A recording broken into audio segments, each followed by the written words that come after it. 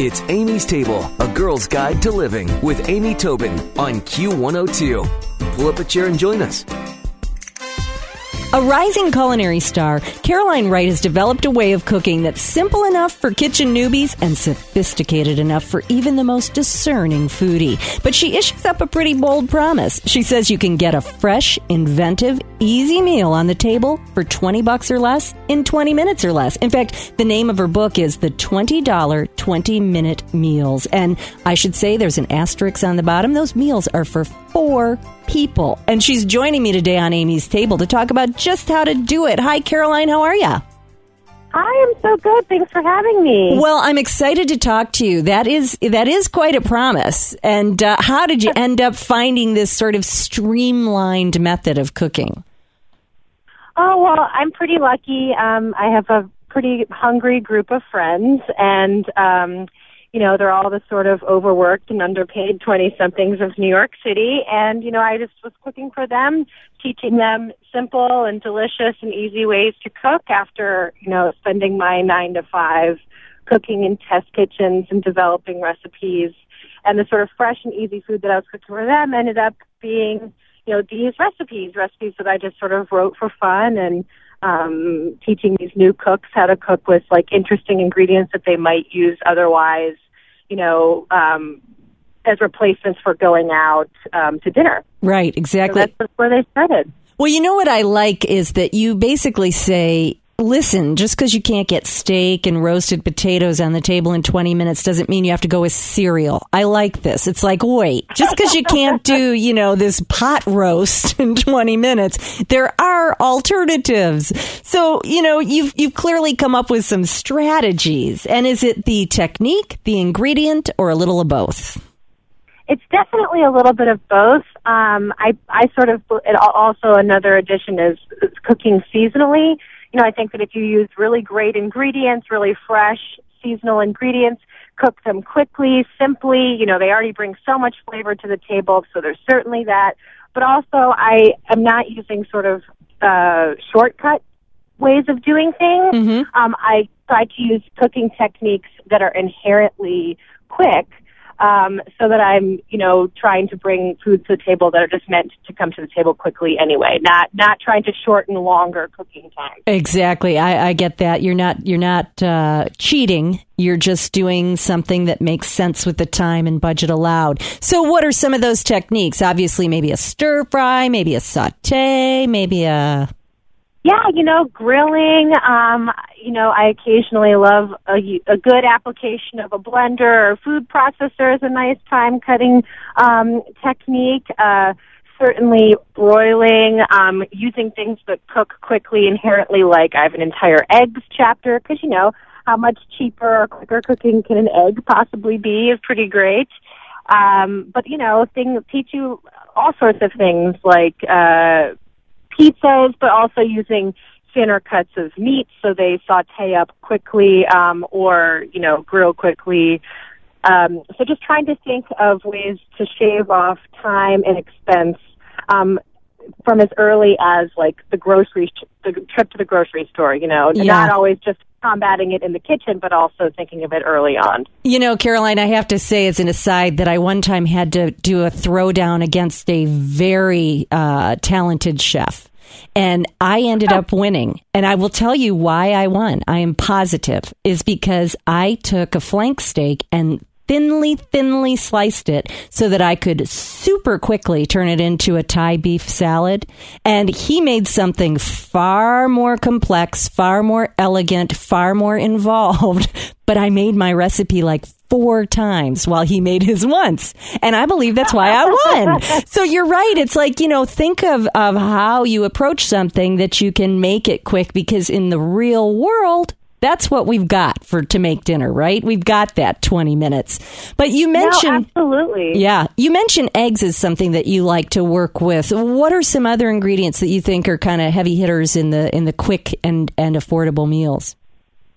Well, I tried to use some of the ingredients that people expect. Sure, like, an awesome spaghetti dish and awesome egg dishes, because, a promise for 4 people, a certain price range, those things definitely would fit into a budget-friendly thing. But then I also tried to serve up some things that were a little bit more unexpected, like, maybe getting an awesome salad with some different produce items to the table. And I guess what I'm trying to say is that the focus sometimes is maybe to go out for that ingredient that you've been maybe wanting to use, whether that's like some beautiful white peaches or like using a whole bunch of new herbs that you might have.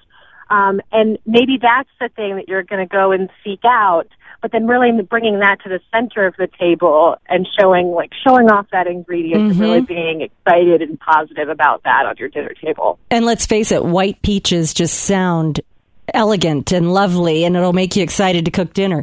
If you're just joining us, we're speaking with Caroline Wright about her book, $20 20-Minute Meals, and you have shared 20 tips, which of course we don't have time to go through right now, but I thought maybe we could touch on some of them. And one that you say is smell your olive oil.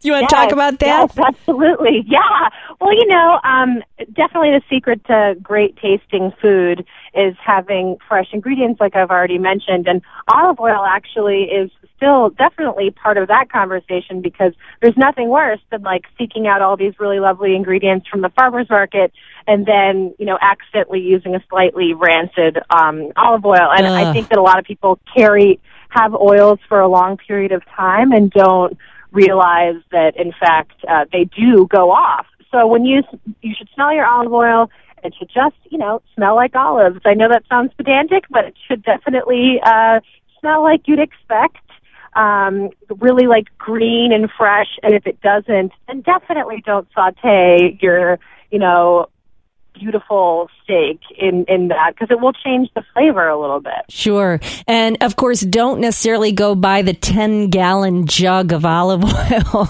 Some of those things. Yeah, exactly. Yeah. Or, if you do, because I also do buy olive oil in bulk in a big gallon, a big amount. I like to just keep it in a dark place. Like I keep it, in my pantry, on the bottom shelf, and just keep it away from any sort of light or heat. That's a very good tip. The other thing that you talk about is ingredient swaps, reasonable ingredient swaps, and this can paralyze a new cook. If they can't find, say, the greens that are called for in the recipe, they're like, oh, what do I do? Yeah, if you're afraid of dandelion greens, which I've actually called for in the book, you've never used them, you can't find them, totally understandable. I'm completely about empowering the cook and wanting, I am a recipe developer by both profession and passion, but I also understand that, everybody, just because you've bought my cookbook, you might try certain things, but you're going to inevitably adapt what it is that I've made for you, probably to your tastes and preferences, and I totally embrace that. I want that to be the way that you cook. So I think that that's where great meals are made, whatever you're comfortable with, and if you can try a couple new techniques, and I've certainly succeeded in my job. But those ingredient swaps are a certainly great place to start. So if there's something that I've called for that's a little bit out there for you, starting in a more approachable place, even eventually maybe working up to that ingredient would be great. But if not, then, you've tried something different and maybe a new technique and approached it from a place that makes sense to you. Yeah, I think that's important. And, even though you're encouraging flexibility, you give another really, I think, critical tip, and that is read the recipe from beginning to end before you start to cook. The first time. That is so key. How many times, if people listening don't admit this, then they're just not telling the truth. How many times have you gotten in the middle of a recipe and it says, add the baked potatoes, and your potatoes are raw on the counter? You got to read it all the way through. You got to know what to expect.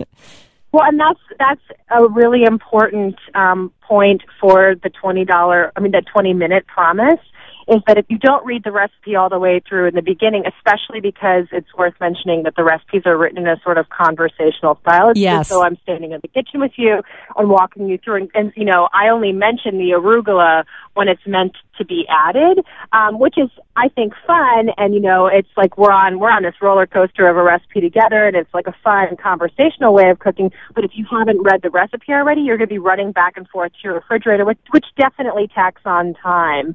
to the recipe. So you might not make it in the 20 minutes promised if you're like constantly going back and forth. Right, exactly. A little bit of forereading and understanding not only is going to make the recipe more successful, it's going to be more fun. Well, you also bring up a tip that, again, sounds like, well, of course, but people don't remember to do it, and that's taste your food. Yes, absolutely, because, how are you going to know whether it's seasoned to perfection or needs maybe a little bit more acid or a little bit more, of this or that if you don't give it a try? It's true. We have a chef at my cooking school that makes a joke, and that is that serving food that you haven't tasted is like driving down the expressway with Ray Charles. I love it. And love it. One of the guys it is true. Well, one of the guys who works for me always adds, at the wheel, in case anyone doesn't get what we mean. No, it's completely true, because to go along with that metaphor, you might already be in way more trouble than you realize by the time that you've tasted things at the end, too. Yep. You've got to keep up with it a little bit. And, taste as you go. Also, how you learn what you like. It's true. Oh, it's very true. And then here's your last tip, which we're going to close with today, which I really like, and probably the best cooking tip anyone could ever offer, and that's ask your friends to bring the wine.